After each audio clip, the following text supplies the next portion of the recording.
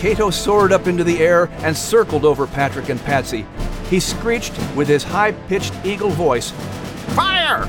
Your house is on fire!" The eagle then turned and flew in the direction of the house, circling it and continuing to screech. Patrick looked up and saw Cato. His smile faded as he followed the bird to see the stream of smoke coming from his house. Oh no! Dear God above, help! Welcome to the Epic Order of the Seven, the podcast, with your hosts, Max, Liz, and Nigel. This podcast is produced by Playful World Ministries, a department of ACT International. All of the Epic Order of the Seven characters and adventures were created by and written by Jenny L. Cody. And I'm your narrator, Denny Brownlee. By the way, as you listen to this episode from the audiobook The Voice, the Revolution, and the Key, keep in mind you can download your very own copy of it by visiting audible.com. That's www.audible.com. And you'll find the entire collection of Jenny L. Cody's Epic Order of the Seven books by going to her website, epicorderaoftheseven.com. On today's episode, we'll hear Chapter 32.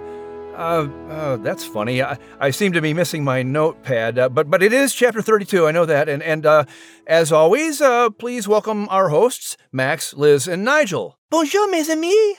Greetings. Hey, announcer lad.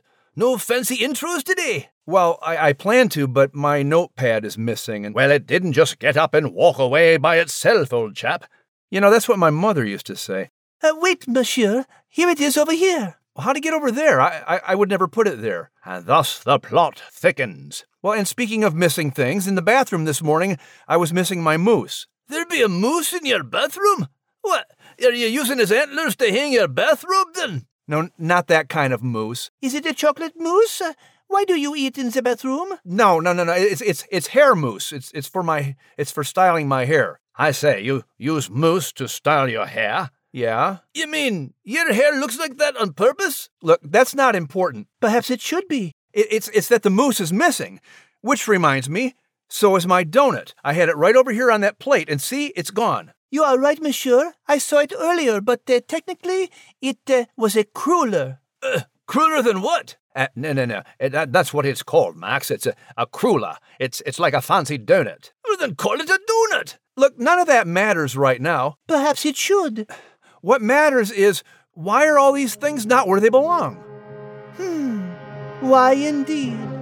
Why are things not as they should be? Seems we have a bit of a mystery here. Indeed, as Inspector Holmes would say, the game is afoot. How can a game be afoot? Oh, for goodness sake, Max, read a book. Did you hear that? Maybe it's a foot. I say, but what kind of foot? To what is that foot attached? Some unknown creature that seems to have invaded our studio. All right, knock it off. You think there's something in here? Or the signs are pointing to it, laddie. But where is it hiding? Things are missing? Things mysteriously moved? Seems nothing is adding up, save for the goosebumps running up and down your arms. Okay, so I'm a little bit nervous. A little? Oui, the beads of sweat forming on your forehead tell a different story. Okay, I admit it. I'm a little freaked out, okay? But, speaking of telling a different story, I think we need to do that right now. Fine. You bring us Chapter 32 of The Voice, the Revolution, and the Key. And don't worry about anything else. Aye. Nothing to worry about, lad. Okay. Chapter 32. Fire to the Fiddle. Pine Slash, April 1757. Do you see the pretty red bird? Patrick asked, pointing to the cardinal sitting on the fence post. He held on to 2-year-old Patsy's ankle with his other hand. She was riding on his shoulders as he carried her on their early evening walk. He says, "Well, cheer, cheer, cheer! Purty, purty, purty, purty!" Patsy giggled, loving to hear her father imitate the birds. She kicked her little feet. Again! Patrick smiled and bounced his daughter as he walked along next to the fence. What cheer, cheer, cheer! Purdy, purdy, purdy, purdy, he repeated. The toddler held her head back and laughed. Again! What cheer, cheer, cheer! Purdy, purdy, purdy, purdy! Patsy continued to giggle and wrapped her small hands around her father's face. She leaned over and kissed the top of his head. That is the best thing to happen to me all day, little girl, Patrick said with a happy smile as they walked along next to the freshly made dirt hills prepared for the new tobacco seedlings. He sighed, praying that this year's crop would beat last year's dismal harvest. Big bird! Came Patsy's voice as she pointed to the sky. Patrick looked up, and there, soaring above them, was Cato. That is my bald eagle, and his name is Cato. At least, I like to believe it's my eagle. Can you say Cato? Cato! Patsy repeated, moving her feet happily against Patrick's shoulders. I taught him how to fly, Patsy. Would you like me to teach you, too? Offered Patrick. He pulled her down from his shoulders and held her by the legs while he supported her chest. Stretch out your arms. Here we go. He took off running while Patsy giggled with delight, her little hands spread out into the air. For a few stolen moments of joy, Patrick forgot the cares of his day. In addition to Patsy, he and Sally now had a newborn baby boy. They named him John, after both of their fathers. Patrick was 21 now. Most of his friends were off fighting the French and Indian War. Uncle Lang Lu himself also joined in the fight after Indians attacked his house out on the frontier. Patrick's half-brother, John Syme Jr., Samuel Meredith, and Wes Dandridge were all off fighting for their country. Patrick remained behind, fighting the drought that daily confirmed to him that tobacco farming was the worst profession he could possibly have chosen. But Patrick loved his little family and spent the evenings giving Sally a breather to care for baby John while he played with Patsy. He loved taking her on walks, playing his flute or his fiddle, and just simply hearing her laugh. The sound of her voice made any problems of the day melt away. Liz sat in the field watching Patrick and Patsy zoom around. She smiled, turning her gaze up to Cato. Nigel was up there riding with him so he could survey the crops and bring Liz a report from the air. Suddenly she heard a rustling in the bushes, and a rat came barreling out, running a mile a minute. "Ah!" he shouted as he nearly ran into Liz. Stop! What is your business here? Liz asked with a stern tone, stopping the rat in his tracks. The rat fumbled for words, trying to come up with any excuse to keep the cat's attention on him and not behind her. Nice evening we're having, miss." Liz's eyes narrowed, hearing the rat speak with a Cockney British accent.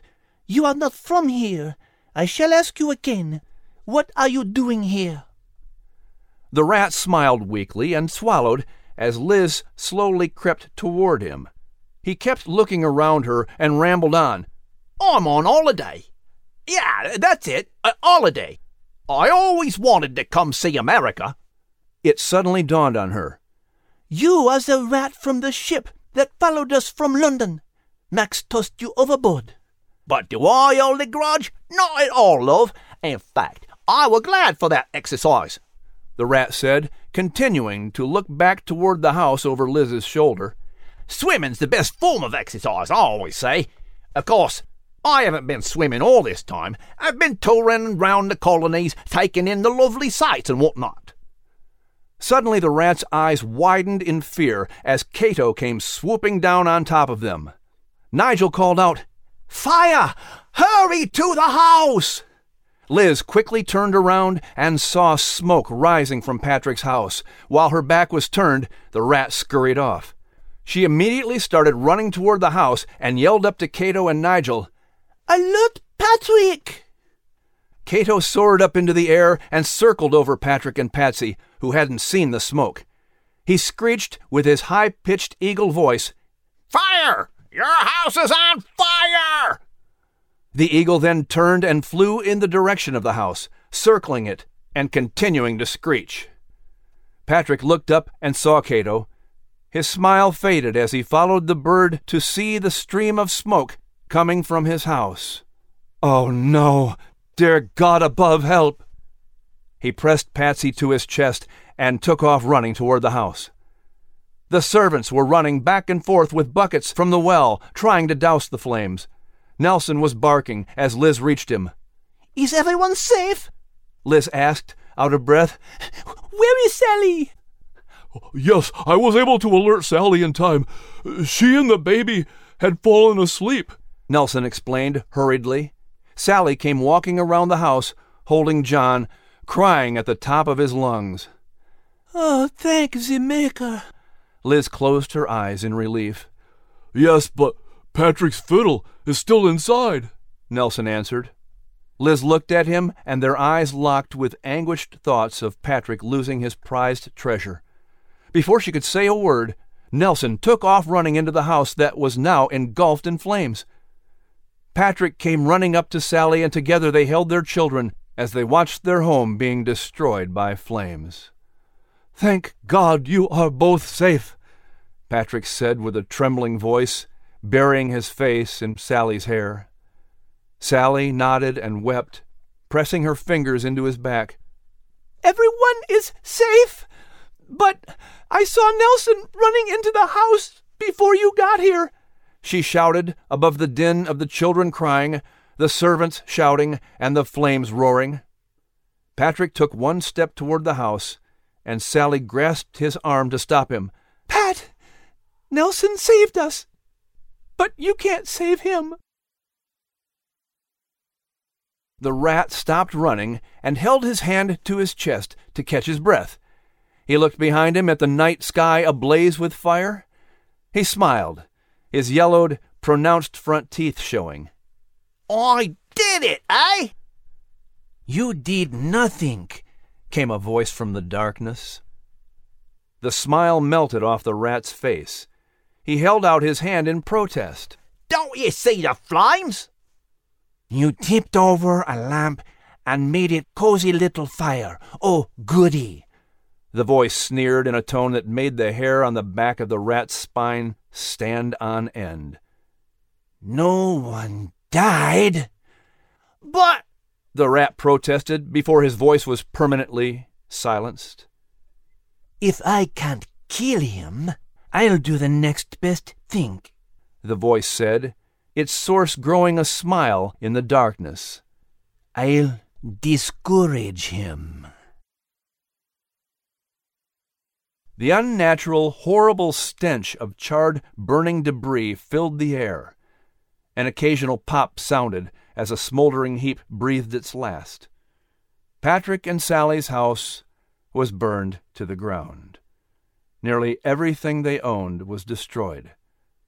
They thankfully had each other. No one was hurt in the blaze, but the paltry ownings they had, wedding gifts mostly, were all but gone. Patrick walked around the smoking rubble that was once his house and clenched his jaw. He shook his head. Could things get any worse? My crops barely yield enough to keep us fed. Now this? Liz and Nigel sat solemnly outside the barn, tired from the long night. The humans had all collapsed on the soft hay, sleeping together in the haven where the cows lowed softly and the cries of the baby rose occasionally in the night air. How did the fires start? Nigel wanted to know. According to the humans, it was an accidental fire, Liz replied. But I have no doubt that the rat I encountered was behind it. Sally and John were asleep. The rat likely thought Patrick and Patsy were inside as well. Nigel's whiskers bristled with anger. Rats are indeed revolting. But this rat was a minion only, used by one who wants to bring harm to my Henry, accused Liz, furrowing her brow. She and Nigel shared a silent moment or two before Buttercup the cow mooed, welcoming a new day. The last time I slept in a stable with a baby and a cow was the night Jesus was born, Liz remarked with a bittersweet smile. Joseph and Mary had nothing, but they had everything that night. They had everything that matters, my dear, Nigel agreed, and despite the tragedy of last night, Patrick and Sally also still have everything that matters. Liz nodded, but blinked back tears. We, She lowered her head and began to sob. except for Nelson, he is lost. Nigel patted Liz's back with his paw. He was a valiant soldier, brave to save Sally and baby John, and then to face the fiery inferno to reclaim Patrick's fiddle. Together the two shared a quiet moment of grief. Nigel then heard a shuffling sound behind him and turned his head. His grief quickly turned to joy. A lump filled his throat, but he crackled out, Nelson is not lost. Liz opened her eyes and lifted her gaze to see the limping form of Nelson making his way over to them. Oh! She exclaimed, running over to the dog. You are alive, mon ami! Oh, how happy I am to see you! Nelson managed a weak smile, then winced and stumbled. I'm alive, all right. Nigel came rushing up to them. Good show, old boy! What happened? Nelson looked at Nigel and squinted with one eye open. I ran inside to get the fiddle. The flames surrounded me. I quickly started gasping for breath and became confused. I couldn't make out how to escape. I don't know how I got out of there, but I woke up under the old elm tree outside the overseer's cottage. Liz's eyes brimmed with tears. I see. I am glad you are safe. She realized, however, that Patrick's fiddle was gone. The strange thing is, Nelson added, the fiddle was also next to me. Maybe I carried it out. I don't know. But it's safe, too. Liz's heart caught in her throat, and happiness filled her heart. She nodded and blinked back her tears, now tears of joy. Incredible! Nigel exclaimed, running off to check on Patrick's fiddle. I know you are exhausted, mon ami, Liz said. You must drink some water and get some rest. But first, please let Patrick know you are alive. Nelson looked over and saw Patrick walking around in the rubble, his head lowered as he wiped his eyes with the back of his sleeve. Will do, Nelson agreed. Liz watched as Nelson walked over to Patrick, who dropped to his knees and enveloped the hound dog with fierce love and gratitude, as if he were Patrick's last friend on earth. 1 week later. Reverend Samuel Davies and Patrick walked along the lane, leading away from the scene of devastation and loss. They slowly meandered next to the tobacco fields without speaking, sharing the precious gift of silence close friends easily share, knowing that sometimes quiet moments carry the most comfort. Patrick stopped and leaned over to pull a weed up by the roots. He dragged it through his fingers, stripping it of its invading abilities. Samuel held his hand up to his eyes to shield them from the sun. Weeds are dastardly things. Patrick frowned and tossed the weed to the ground. Aye, they are. They walked a bit farther until Patrick was ready to speak. Thank you for coming, Reverend. Call me Samuel, please, Davies implored, as he had often done with Patrick's father. I came as soon as I heard. Rest assured that the Polgreen family will check in on you and Sally and help you get back on your feet. And you will get back on your feet. Patrick nodded and swallowed the lump in his throat. We're grateful. Thank you for the food and clothes you brought us today. The Lord has promised to supply all our needs, and so He has. You have each other, you have food, and you have a roof over your heads, Davies reminded the young man. Indeed, the overseer's cottage is small and run down, but it will do, Patrick answered. The Sheltons and the Winstons have brought us a bed, a table, a chair, and some cooking pots and utensils. I'll have to make some more items and patch the leaky roof. 100 yards away from where their house had stood was a vacant, until now, overseer's cottage. It was a white one-story rectangular building with 3 rooms, an attic, and a half-basement. A 6-foot chimney rose up from a fireplace that could heat 2 of the 3 rooms. It was crude, but it was better than the barn. Patrick shook his head. I don't understand why everything seems to be against me. Davies didn't respond immediately. He leaned over and pulled another weed from the ground and held it up to Patrick. The writer of Hebrews said, "Guard against turning back from the grace of God. Let no one become like a bitter plant that grows up and causes many troubles with its poison." We can easily become discouraged when things come against us, which quickly can turn us bitter against God and men, and bitterness is poison. He stopped and put a hand on Patrick's shoulder and touched his heart. Keep the weeds of discouragement and bitterness from taking root in your heart, Patrick. Joseph also didn't understand the ill treatment he received from his brothers and in Egypt. If anyone had cause to be bitter, it was he. But he was faithful and never turned back from the grace of God. In the end, he finally understood his trials and could see how God had been preparing him all along for what he was meant to do. If he hadn't been thrown in prison, he never would have been in the right place at the right time to stand before Pharaoh. He handed the weed to Patrick. Patrick nodded and twisted the weed in his hands. Wise words indeed, Reverend. Thank you for reminding me. I know that one day I will understand all this.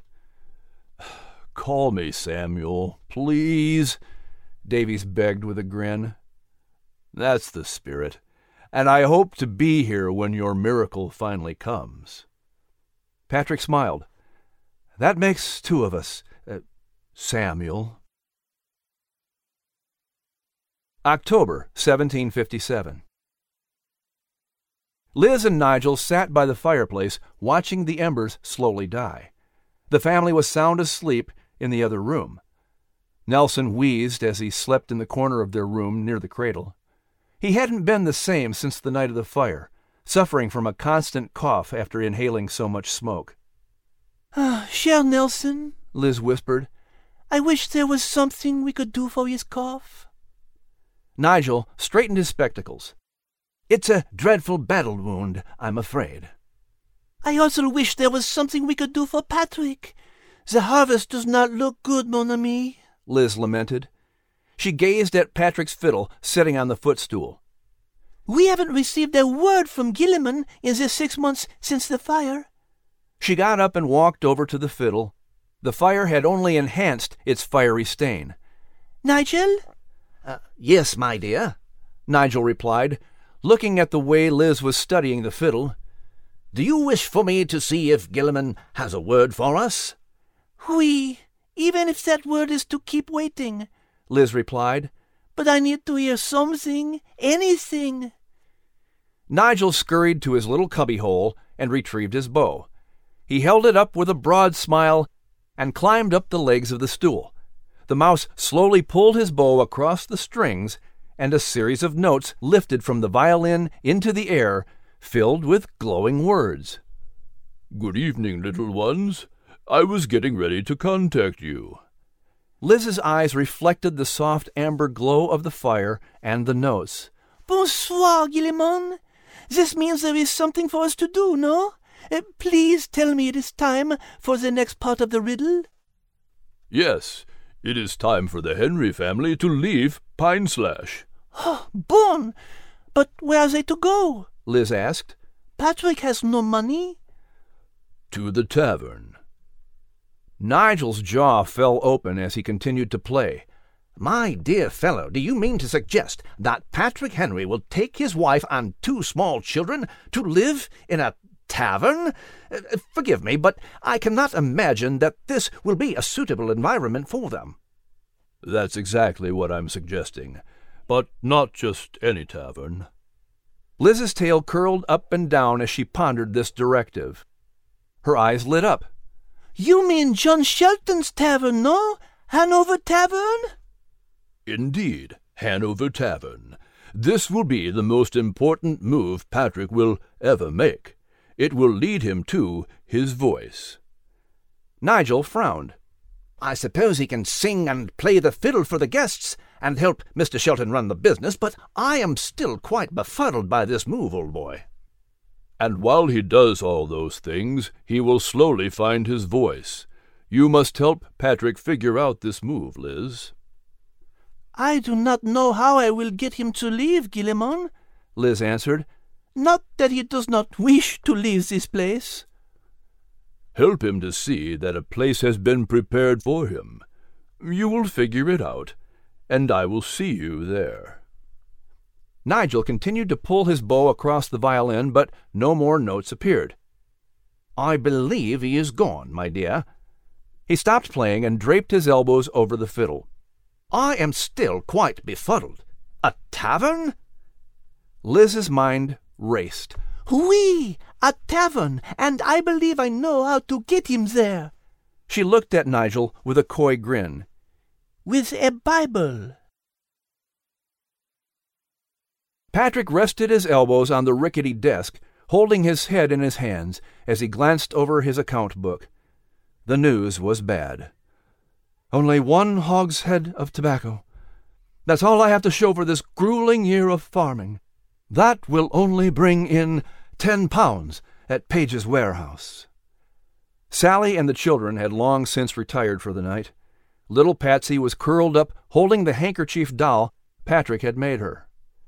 The bed creaked as Sally turned onto her side, softly sighing in her sleep. She subconsciously reached her hand to touch the tiny wooden cradle next to her on the floor where baby John slept soundly. She was exhausted from the day of cooking, cleaning, and taking care of the children and the rest of the household. Patrick sat up and turned his head to see his small family sleeping there. While he was grateful his family was saved from the fire and that they had a roof over their heads, he knew they couldn't stay here. Patrick needed to figure out what to do next, but he was at a loss at the moment. He took in a deep breath and slowly exhaled through his nose. Oh, Sally, you deserve so much more than what I've been able to provide. He choked back his emotion. I've failed as a merchant and a farmer. Even the house you brought to the marriage was lost to the fire. I've given you nothing. He rested his head on his arms as he leaned over the table. I'm so tired, and I don't know what else to do. Liz's eyes reflected the soft candlelight as she watched her Henry struggling. She had looked over his account book as well and knew how bad things looked.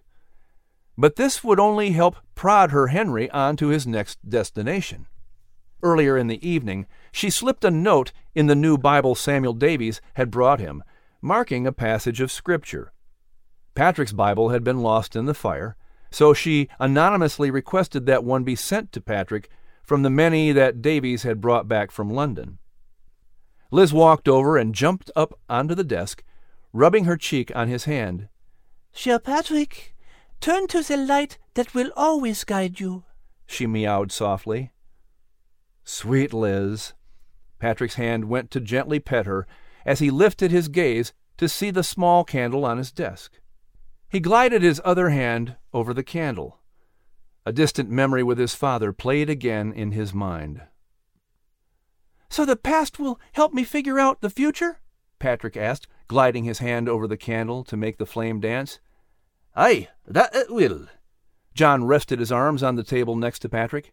You'll find that just as this lamp gives light to the room, the experiences you gain in your own life will give light to your path. Patrick nodded but didn't respond. He continued to stare at the light. I just wish it were easier to learn. Has it been easy for your eagle to learn how to fly? John asked him. Cato. His eagle not only learned how to fly, but even alerted him to the fire. Wings like eagles. Suddenly the verses from Isaiah came rushing into his memory, and he reached for the new Bible on his desk. He opened it and turned the pages until he found Isaiah 40. He quietly read, Hast thou not known, hast thou not heard, that the everlasting God, the Lord, the Creator of the ends of the earth, fainteth not, neither is weary? There is no searching of his understanding. He giveth power to the faint, and to them that have no might he increaseth strength. Even the youths shall faint and be weary, and the young men shall utterly fall. But they that wait upon the Lord shall renew their strength. They shall mount up with wings as eagles. They shall run and not be weary, and they shall walk and not faint. I must wait for the Lord, Patrick thought to himself. That's easier said than done. Just then he saw the piece of paper sticking out of the bottom of his Bible. He tilted his head and turned the pages to read the slip of paper, and saw that it marked Psalm 66. His eyes fell to verse 12. Thou hast caused men to ride over our heads. We went through fire and through water, but thou broughtest us out into a wealthy place. We went through fire, Patrick read again quietly, but thou broughtest us out into a wealthy place. He then saw what was written on the piece of paper. We may not be certain about the next step we are to take, but we can always be certain of God. Remember John 14, 1 and 2. Patrick flipped the pages of his Bible to find the passage in John. Let not your heart be troubled. You believe in God? Believe also in me. In my Father's house are many mansions. If it were not so, I would have told you. I go to prepare a place for you.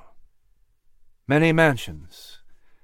He held the paper and looked at the candle as thoughts swirled in his mind. Many rooms in my Father's house. Patrick suddenly sat up straight as an idea came to him. He looked over at Sally. Hanover Tavern. Liz smiled as a faint glimmer of hope entered the eyes of her discouraged Henry. I do not yet understand what this next place will bring, mon Henry, but it is time to solve the next part of the fiddle's riddle. A voice in the tavern. A faint glimmer of hope. Yeah, that's what I need, all right. There's that noise again. Aye, sounds like it be coming from the attic. Indeed. I took the liberty to follow the trail of crumbs leading from where you had placed your cruller, your donut, and the trail does indeed lead to the attic.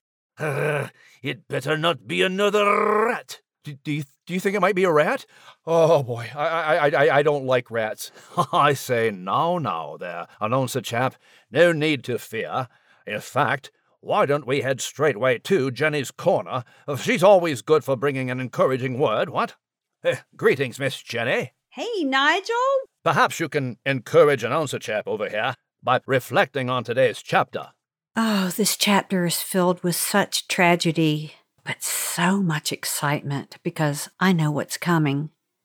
You know, sometimes when life is hard and it seems like we're living in a Job moment, you know, where everything is against us, like it was with Patrick Henry. Here he was failing as a tobacco farmer, and now fire burns down his house, and this really did happen to Patrick Henry.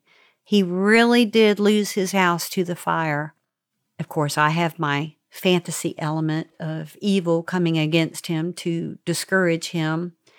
And, you know, evil is real, and the enemy is out there, and he does want to discourage us any way he can. But we know that God allows such times to grow us spiritually, to grow our character. And in this moment, this was a time to really put Patrick Henry literally through the refining fire. And this had to happen to Patrick Henry to set up where he was to go next. And you're going to see that he couldn't get to his life calling if this fire had not happened.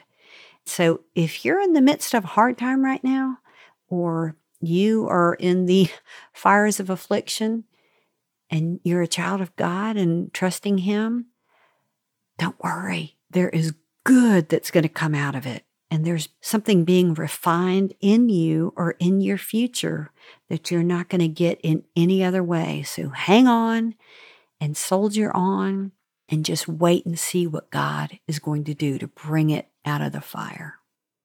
Oh, merci, Miss Jenny. Now you see, monsieur, there is no need to be afraid. God has a plan to bring good out of this scary situation. So you think it's scary too, then? Me? Pfft, no. But if you would like an escort to the attic, I happen to be able to handle rats just fine. Aye, and they don't like to mess around with me either, lad. So then, what do you say, old chap? Face your fears, head to the attic? Well... All right, lad. Put on your big boy pants and follow me. Ready? I guess. Hey, what's with all the lights? I can barely see? I say, Aspen, old boy, is that you? It sure is me. Aspen, the flying squirrel from Philadelphia? In the flesh. Well, no, this is a surprise. A surprise? I told you I'd be stopping by soon. You did? Sure. I sent you an email. Did someone forget to check his email? Yeah. Well, I'm glad it's you, then, and not some rat. I'll second that. And at least it explains the missing donut. Actually, it's a cruller. A cruller? Let it go, Max. Let it go. But Aspen, why did you mess with my mousse? Mess with your mousse? That was a mousse? I thought it was whipped cream, see? No, it is his hair mousse. That stuff is mousse for your hair? It's not working. Well, anyway, I say, old chap, it is jolly good to see you. What are you doing in town? Oh, this is just a stopover, see? If somebody read his email, he'd know that. Yeah, he'd know. Sorry, Aspen. See, I'm flying south. I've got a sweet little timeshare in the Sunshine State. Lots of sun and sand and surfing. And where is this Florida timeshare? It's in, Sarasota. Aye, of course it is. And, hey, listen, announcer guy? It's Denny. Uh-huh. You should come along with me. You look a little tense, like you could use a vacation. You seem, sort of stressed, see? Ha-ha! Brilliant! I say, splendid idea. Oui, monsieur. You have had a lot on your plate lately. Except for that donut. I was just about to say. But aye, lad. Mousie and Aspen be right. You could stand a wee holiday. Quite right. Take a few days off. We'll mind this studio. Go ahead and enjoy, Sarasota. Huh? Well, thanks, but what about our next episode? We'll handle it. Here, watch this. Without thumbs now, mind you. Well, okay. Are you sure, Aspen? Sure, I'm sure. I insist. Well, then, so do I. See you soon. Once again, the Epic Order of the Seven, the podcast, is produced by Playful World Ministries, a department of ACT International. All of the Epic Order of the Seven characters and adventures were created by and written by Jenny L. Cody. And remember, you can download your very own copy of the audiobook, The Voice, The Revolution, and the Key, by visiting audible.com. That's www.audible.com. And you can find the entire collection of Jenny L. Cody's Epic Order of the Seven books by going to her website, www.epicorderoftheseven.com. And I'm Denny Brownlee. Thank you for listening, and join us next time on the Epic Order of the Seven, the podcast. Have a grand day! A bientôt, mes amis! Huzzah! And ta-ta! And always remember, you are loved and you are able.